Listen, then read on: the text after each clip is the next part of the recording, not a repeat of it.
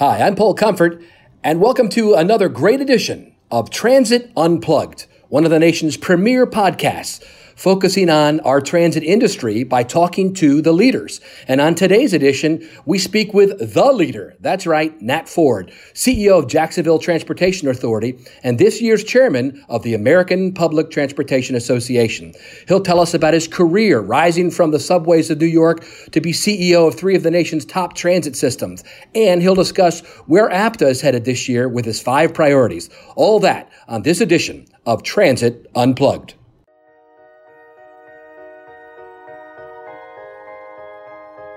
What does it mean to be a successful public transit agency? What are you doing to lead the way? It's time to learn from the top transit professionals in North America. This is Transit Unplugged with your host, Paul Comfort. I'm Paul Comfort, your host of Transit Unplugged, and today I'm excited to have with me one of the biggest names in transit in America, Nat Ford, who is CEO of the Jacksonville Transportation Authority, and this year, chairman of APTA, the American Public Transit Association, which is our national association for all the major transit systems. Nat, great to have you with us. No, great to see you, Paul. Thank you. Yeah, we're sitting out. You won't believe where we're at. We're sitting out on a beautiful golf course in Palm Springs, California, where Nat and I are here attending the APTA business members annual meeting. Yeah. So tell us some about, Nat, your background and how you ended up being a CEO. I know you've had a long career in transit and led a bunch of the systems. Yeah. So it's a really fantastic career. I mean, I just look back at it and I'm so excited and thrilled for myself, but started out as a train conductor with the New York City transit system. My father was a high-ranking manager at the time and eventually a high-ranking executive in the New York subway system. And at some point he suggested that I take a job with New York Transit and start my work career as an adult. And it led to me moving into a number of positions pretty rapidly. There was a lot of change that was going on in New York Transit back in the 80s. Okay. And I was part of that change process. And then eventually left there, went to work for BART as an assistant chief transportation officer.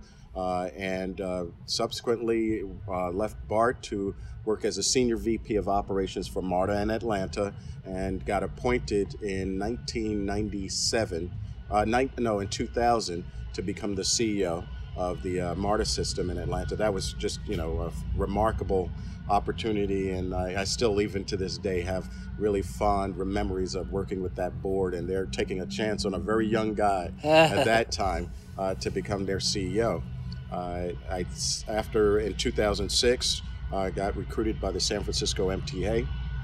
San Francisco MTA was very unique because in addition to running one of the largest transit systems in the nation, the Muni system, and one of the oldest transit systems in the nation, the voters there created the MTA and merged together parking and traffic. Okay. So I was responsible for all of the on-street, off-street parking, traffic signaling, pedestrian signaling, countdown signals, all things transportation, as well as the municipal parking lots, and eventually I assumed responsibility for the taxis. So the voters in San Francisco elected to merge all of those transportation modes under one umbrella, and it's a very unique opportunity for me. I got into biking and pedestrian management and biking infrastructure development, and then, change in leadership in terms of the mayor's office. I had been there 5.5 years. It was time to move on. And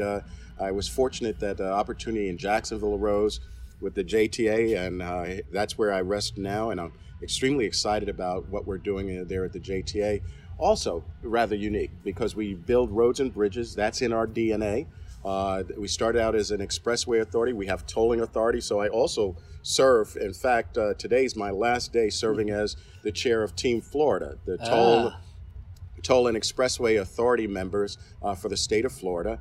And that the expressway authority was asked to take on public transportation and merge that in a couple of decades ago. And so now I run a road building toll authority that also has public transit as its responsibility. So wide range of transportation in my background. And I enjoy, just in terms of being a CEO, it's really afforded me a great opportunity to meet some great people and do some good work in some of these cities. That's great. Before we get too much into what you're doing right now, I want to jump back to San Francisco. I was there recently. The hills in that city are amazing. Very challenging. And how many different transportation groups are there? Talk about that a little bit. Well, I think, when you look at the Bay Area, it ranges somewhere between, I say, 20 and 26 different transit operators in the Bay Area, and pretty large transit operators, I would say. You have. How is that? Yeah. Well, I think from a municipality standpoint and a political standpoint, I think everyone wanted to have control of their own operation. Okay. They do recognize that the two centers of the Bay Area, Oakland and San Francisco, need to be tied together. That's where the BART commuter rail operation came into play. Okay. However, you have AC Transit that operates into San Francisco, but really focuses on Alameda County and provides bus service in Alameda County. You have San Mateo Transit, which runs the Samtrans system just south of San Francisco. Okay. Again, providing bus service in San Mateo County, but also connecting with San Francisco, running routes into San Francisco. And they operate the Caltrain commuters rail system, which I had the opportunity of serving on that board when I was as the CEO of the SFMTA. You got Golden Gate Transit. You have a whole host of players. I don't want to leave anybody out. That's all right. But it's just amazing. I rode streetcars along the waterfront. Oh yeah. Those were amazing. That was something that we took a lot of pride in operating. And if you remember, you ran that? Yes. Oh, wow. So the streetcar operation, cable car operation, our electric trolley buses, and I'm not leaving it. I think, and then our bus operation, we had probably one of the most diverse fleets in San Francisco in terms of infrastructure. You had the cable cars, which date back almost 150 years in terms of that infrastructure. Then, right after, I guess, the Loma Prieta earthquake, Prieta, I can't remember the double-decked highway that collapsed. There was a highway that collapsed along the Embarcadero. Decision was made not to build it back. It was it was a barrier, frankly, to San Francisco in terms of the actual bay. And the idea was to bring the streetcar operation in to open up economic development along the waterfront, and it was fantastic. It's phenomenal. And those vehicles, between the cable car operation and the streetcars, I would say, most cases are about 50 to 60 years old. Yeah, they're older cars that have been refurbished. Yes, and so from all around the country, from all around the world. Oh, that's right. Yes. We had vehicles from Australia, from England. Yeah, that was neat. We had vehicles from Portugal. And the idea was this was not just really as a tourist attraction, but you had a livery that really attracted people from around the world, around the country. But it really was a backbone transit operation, too. Absolutely, and people used it on a daily basis, similar to the cable cars. It's not just tourists on the cable cars. Yeah, my kids loved it. I had two of my girls with me. We rode it every day. Went to all the sites. It was great. It's very, very a very popular operation. Yeah. And just if you look at San Francisco in general and what public transit means to a community or city like that, the per capita utilization rivals some of the largest transit systems in this nation in terms of a population, at least, and give you the perspective. You have a sleeping population in San Francisco of about 750,000, and it swells to 1.2 during the course of a day. But Muni, at the time I was serving there, was carrying 750,000 people a day on its own system, not counting riders coming in from BART, coming in from Samtrans, coming in from Golden Gate, coming in from AC Transit. So very transit-rich environment. That's great.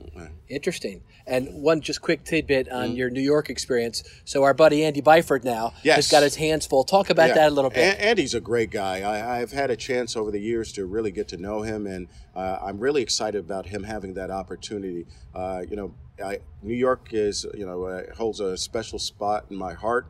And I was there during the time frame where we really turned the system around. And if you remember back years ago, you would always see those movies that had the New York transit system looking in disrepair with graffiti and things of that nature.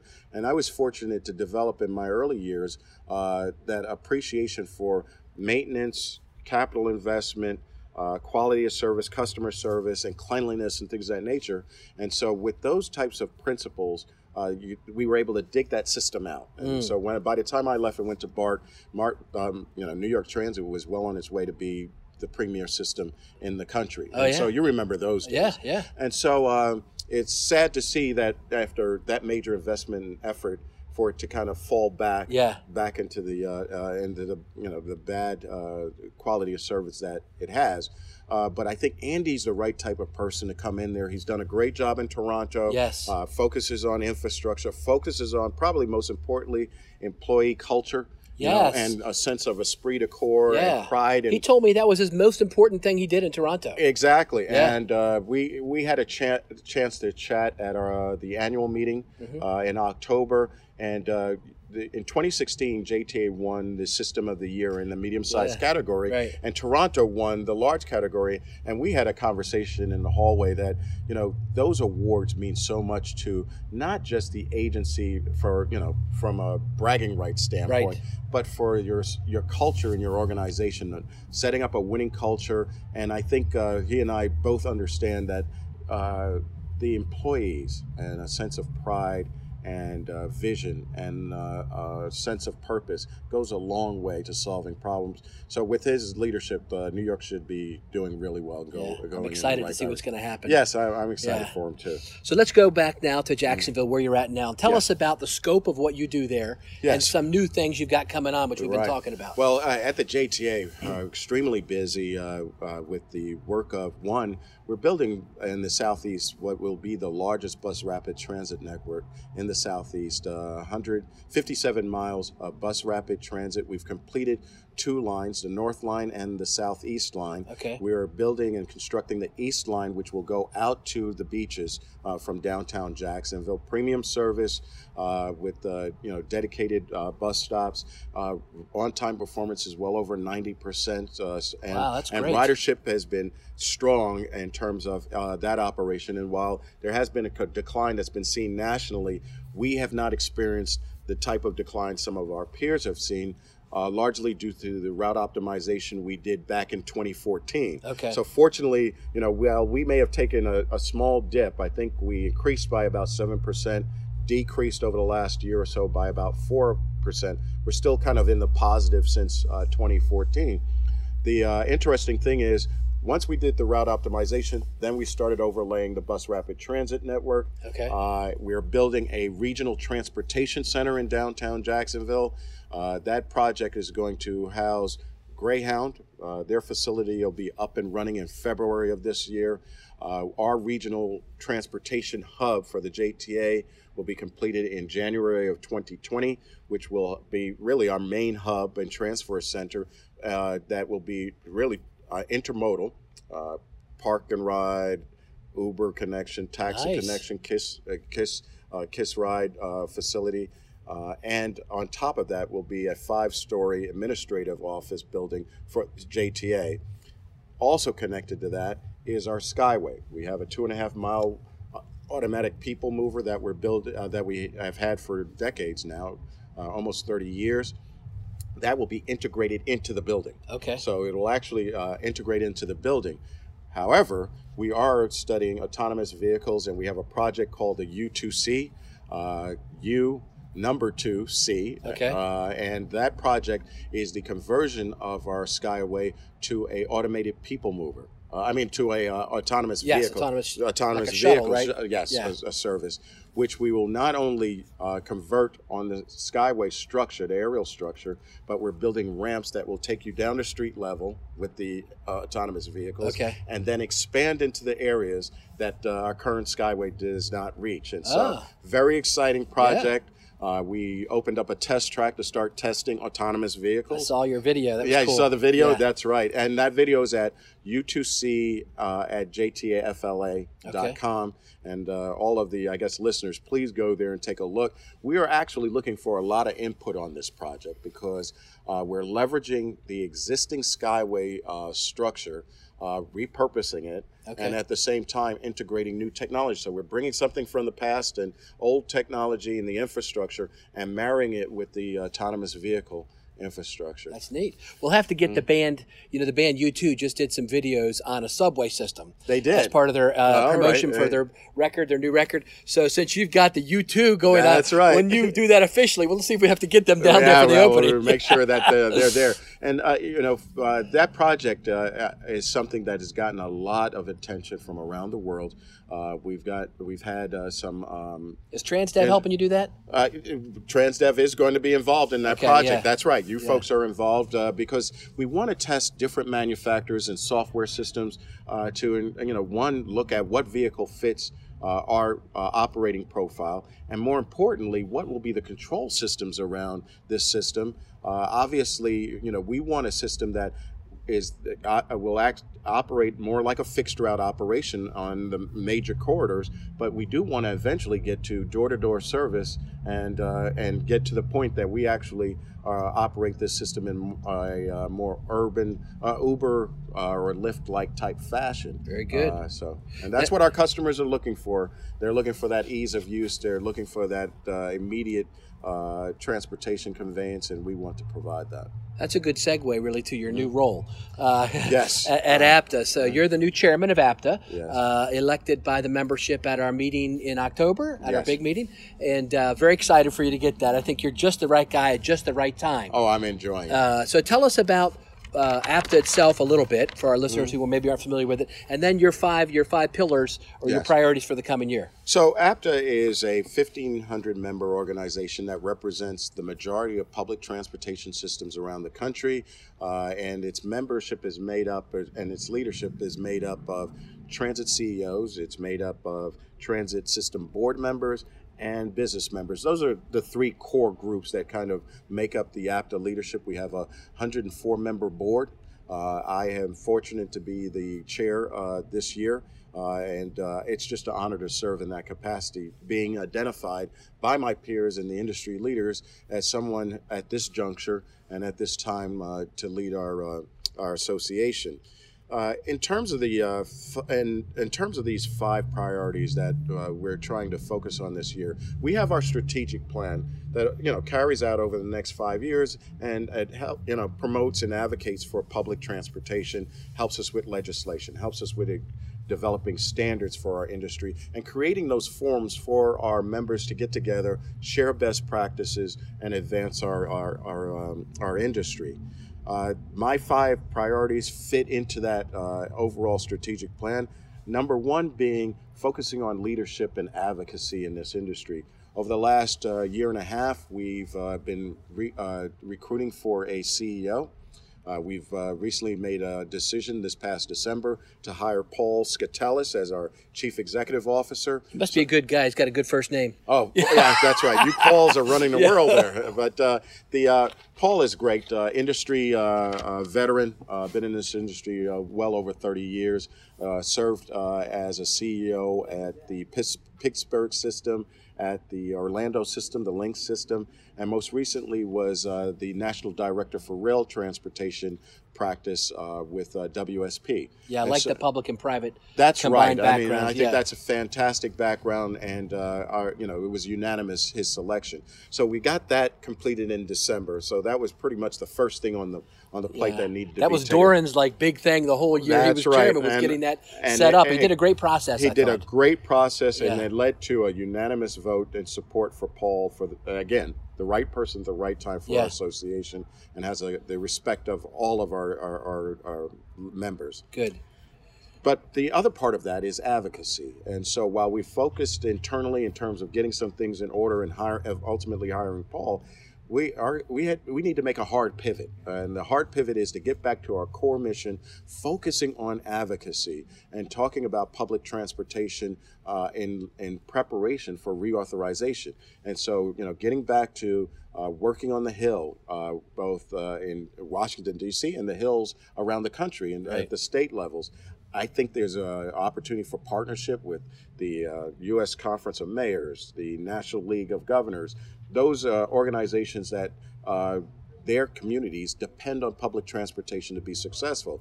And so in that advocacy strategy, 1, make the hard pivot, focus on advocacy, get back to our blocking and tackling, and moreover, reevaluate our strategic partnerships to help advance our message. The second item is really focusing on the new mobility paradigm. And I think everybody's really excited around this, because what's happening is, just as the JTA is working on autonomous vehicles, we have autonomous vehicles, we have electric vehicles, and technology that is actually changing what our customers desire and what they're looking for in terms of transportation services. I believe, and some of it is, I get it honestly, my experience being in San Francisco, my work that I'm doing with the Jacksonville Transportation Authority, I think when we talk public transit, we are limiting ourselves. Yes. We are mobility managers. We, in my case in Jacksonville, I think I've installed a great deal of sidewalks and a great deal of roads that then supported what we did with public transportation. And I think the experience that I had in San Francisco, running all aspects of transportation, that our customers are looking for mobility. We talk about it in modes. We talk about bus, we talk about rail, we talk about paratransit. Our customers look at mobility, and I think we need to begin the process of embracing this new mobility paradigm that says we're responsible for moving people in the most efficient manner, and be that automobile, be it biking, be it walking, be it using a bus or rail or paratransit. We should try to control and manage that space from A to Z. That's wonderful. I think that's the right vision. It goes with, and I think we all understand that. It's how do we get there? Yes. And that's a different thought process. When I served in San Francisco in the early stages of that merger of the MTA, our parking and traffic folks thought differently than our transit folks. And how do you merge those cultures together so that they're thinking about mobility from a parking, traffic, transit, holistic perspective? Yes. And culturally, we are trained and we are developed in a way that I think unfortunately silos us. Yes. And we need to kind of break those silos and think about things differently.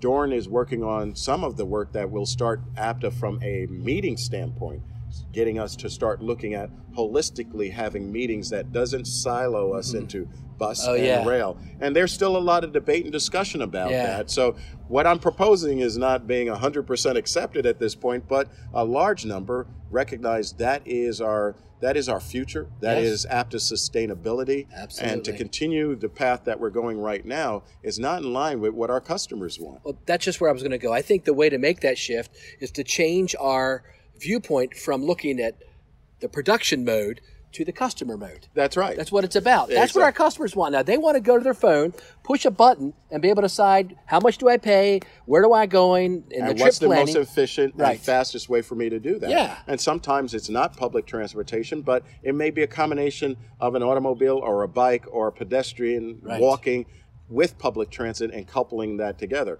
So we can't afford to own or lead one aspect of that space. We need to manage the entire aspect of that space. And I also would look at, too, in terms of how the language we use and the measurements that we use in that space. Yes. So, for example, we have singularly focused, or to a large degree, that our measurement of success is related to ridership numbers. Yeah. And unfortunately, ridership numbers, I think, do not give a good indication or not an adequate measure of our impact on our community. That's right. I think measurements that focus on outcomes, measurements that really look into the impact we have on healthcare, the impact we have on economic vitality, the impact that we have on, I mentioned healthcare outcomes, on educational outcomes and communities, that's a much better measurement. Yes. And so that, at some point I'll talk about my other priority, which is managing big data to help us kind of tell that story. The next priority is workforce development. So if we're going towards a new mobility management paradigm, what are the skills that our workforce need to have to start thinking that way? As I mentioned earlier, my first year or so at the SFMTA, I had a parking and traffic department, as well as the Muni system, and the the two never met. They didn't talk to each other, and the planners didn't talk to each other. The engineers didn't talk to each other in each of those groups. So we had to break down those silos, reorganize the MTA to create that culture and that environment, and then enforce a culture that had the parking and traffic folks talking to the transit folks to how to share that road, share that space in the most efficient manner for the entire gamut, and making it safe for bicyclists, pedestrians, automobiles, and transit. And so that's the cultural shift and the development that we need to start looking at going into the future. In addition to that, technology is so important. And how do we train our workforce to embrace technology and leverage it to improve transportation outcomes for our communities? And so that is a shift from some of the workforce development that we've done in the past, which is really focused on where do we get our signal technicians, where do we get our track workers, where do we get our operators, our mechanics going into the future. That will always still be necessary, but we also need to start creating workforces that, one, embrace mobility as a service in the entire gamut, and more importantly, leverages technology. The fourth priority, leveraging big data. So all of our transit systems, we collect reams and reams of data. We report to NTD, we report to our state authorities, we report locally, but the measurements that we use, are they the best measurements to, one, tell our story and really measure our effectiveness? Also, in this day and age, how do we cross-pollinate data in a way that really shows our impact in a crisp, clear fashion, that our elected officials can really tie the dots, create a great line of thought as it relates to the impact of public transportation and what is invested in public transportation, what would be the benefits that come out on the other end. And again, using ridership or things of that nature, or miles of service, or a number of vehicles and things of that nature. Those are our measurements that we do from an internal standpoint. Right. But what are the measurements that we could use big data to tell our story that resonates with taxpayers, those who ride our systems, those who don't ride our systems, and the elected officials who have a great deal of influence on our future? So we're doing a great deal of work, in terms of that priority, to start developing those tools that can be used by an agency to make good business decisions, but more importantly, advocate for themselves in a very crisp, graphic format. And then finally, I think enterprise risk management. As we embrace all of this new technology, autonomous vehicles, Wi-Fi on our vehicles, real-time passenger information, mobile ticketing, you name it, there's so much technology that we're deploying on our systems. We increase the risk of cybersecurity needs. We increase the risk of cybersecurity attacks, and thereby we need to increase our protections related to that. I think a lot of us understand the risk, but I've asked our champions on the executive committee to work with the APTA staff to help educate our industry about cybersecurity and the risks that are out there, and then more importantly, what is the appropriate levels of defense that we need to start deploying as we start opening up our systems to a larger degree. If we're talking about autonomous vehicles, how do you control these very complex systems, ensure that there's no intrusion, no hacking of a vehicle, things of that nature. Yeah, just before we sat down, I read an article about a major transit system in Canada that says they got hacked by the North Koreans yesterday. Oh, it's happening. And, I've learned also, there's also and it's unfortunate when these things happen, and they do happen, there is a need to kind of share that information within this industry of those types of hacks and things. And that way, peers can prepare themselves and protect themselves from similar things happening. But, culturally, we are, it's kind of, you don't want to share that. You want to protect your image. But it's important for us to learn from each other. And in a lot of cases, we find that the best vigilance are internal employees. We, as the JTA, have had hack attempts and or fraud attempts that came via email, and the greatest defense was not some super system that we built around it, right? A virus system or something like that. It was really the employees. Yeah, teach your employee not to click it, right? Teach your employee not to click it, and have that, be somewhat skeptical of something and notices perceived differences in terms of communications that may lead to some type of intrusion. So, well, I think those are awesome. Awesome 5 priorities: leadership and advocacy, new mobility paradigm, workforce of the future, leveraging big data, enterprise risk management. It's the full package for our industry. So are you optimistic about the future for public mobility? Oh, yes. I'm extremely optimistic. I think this is the greatest time for us as transportation professionals to be living. It's transformational times. Technology is changing the way we think every day, and I think we're ahead of it. I think the priorities that I developed came from members. So as I served as vice chair, I spent my time talking to our members, and these were the 5, I think, issues that they found most perplexing, or they wanted some attention to be given to. It resonates with them. It resonated with all of them. In October, when I laid these out, I had numerous volunteers who raised their hand and said, look, I really want to work on this because I do believe out of these 5 priorities, this is our future. And so it's exciting for me to serve as the chair. Back in Jacksonville, everyone's excited about this opportunity for us to serve, and my leadership team, we are embracing those 5 priorities back home, and it's boding well for us. Well, Nat Ford, the chairman of APTA and the CEO of JTA, I think your background and experience has prepared you for this perfect opportunity to lead our industry. And it's been an honor to have you with us today on the show. Well, thank you. And Paul, this was great. It gave me a chance to reflect a little bit on what we're working on, and I'm even more enthused after this interview. Very good. Again, with us today is Nat Ford, who is the chairman of APTA this year and a leader in our industry for over 20 years now, and head of JTA, Jacksonville Transportation Authority. We didn't really even get to talk too much about your blueprint for transportation excellence. Oh, yes. But maybe we'll save that for another time. Let's do that. All right. Thanks so much for being with us, Nat. Thank you.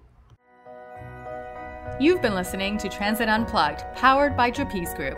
To stay up to date, subscribe on iTunes or Google Play, or join the conversation at transitunplugged.com. Thanks for listening.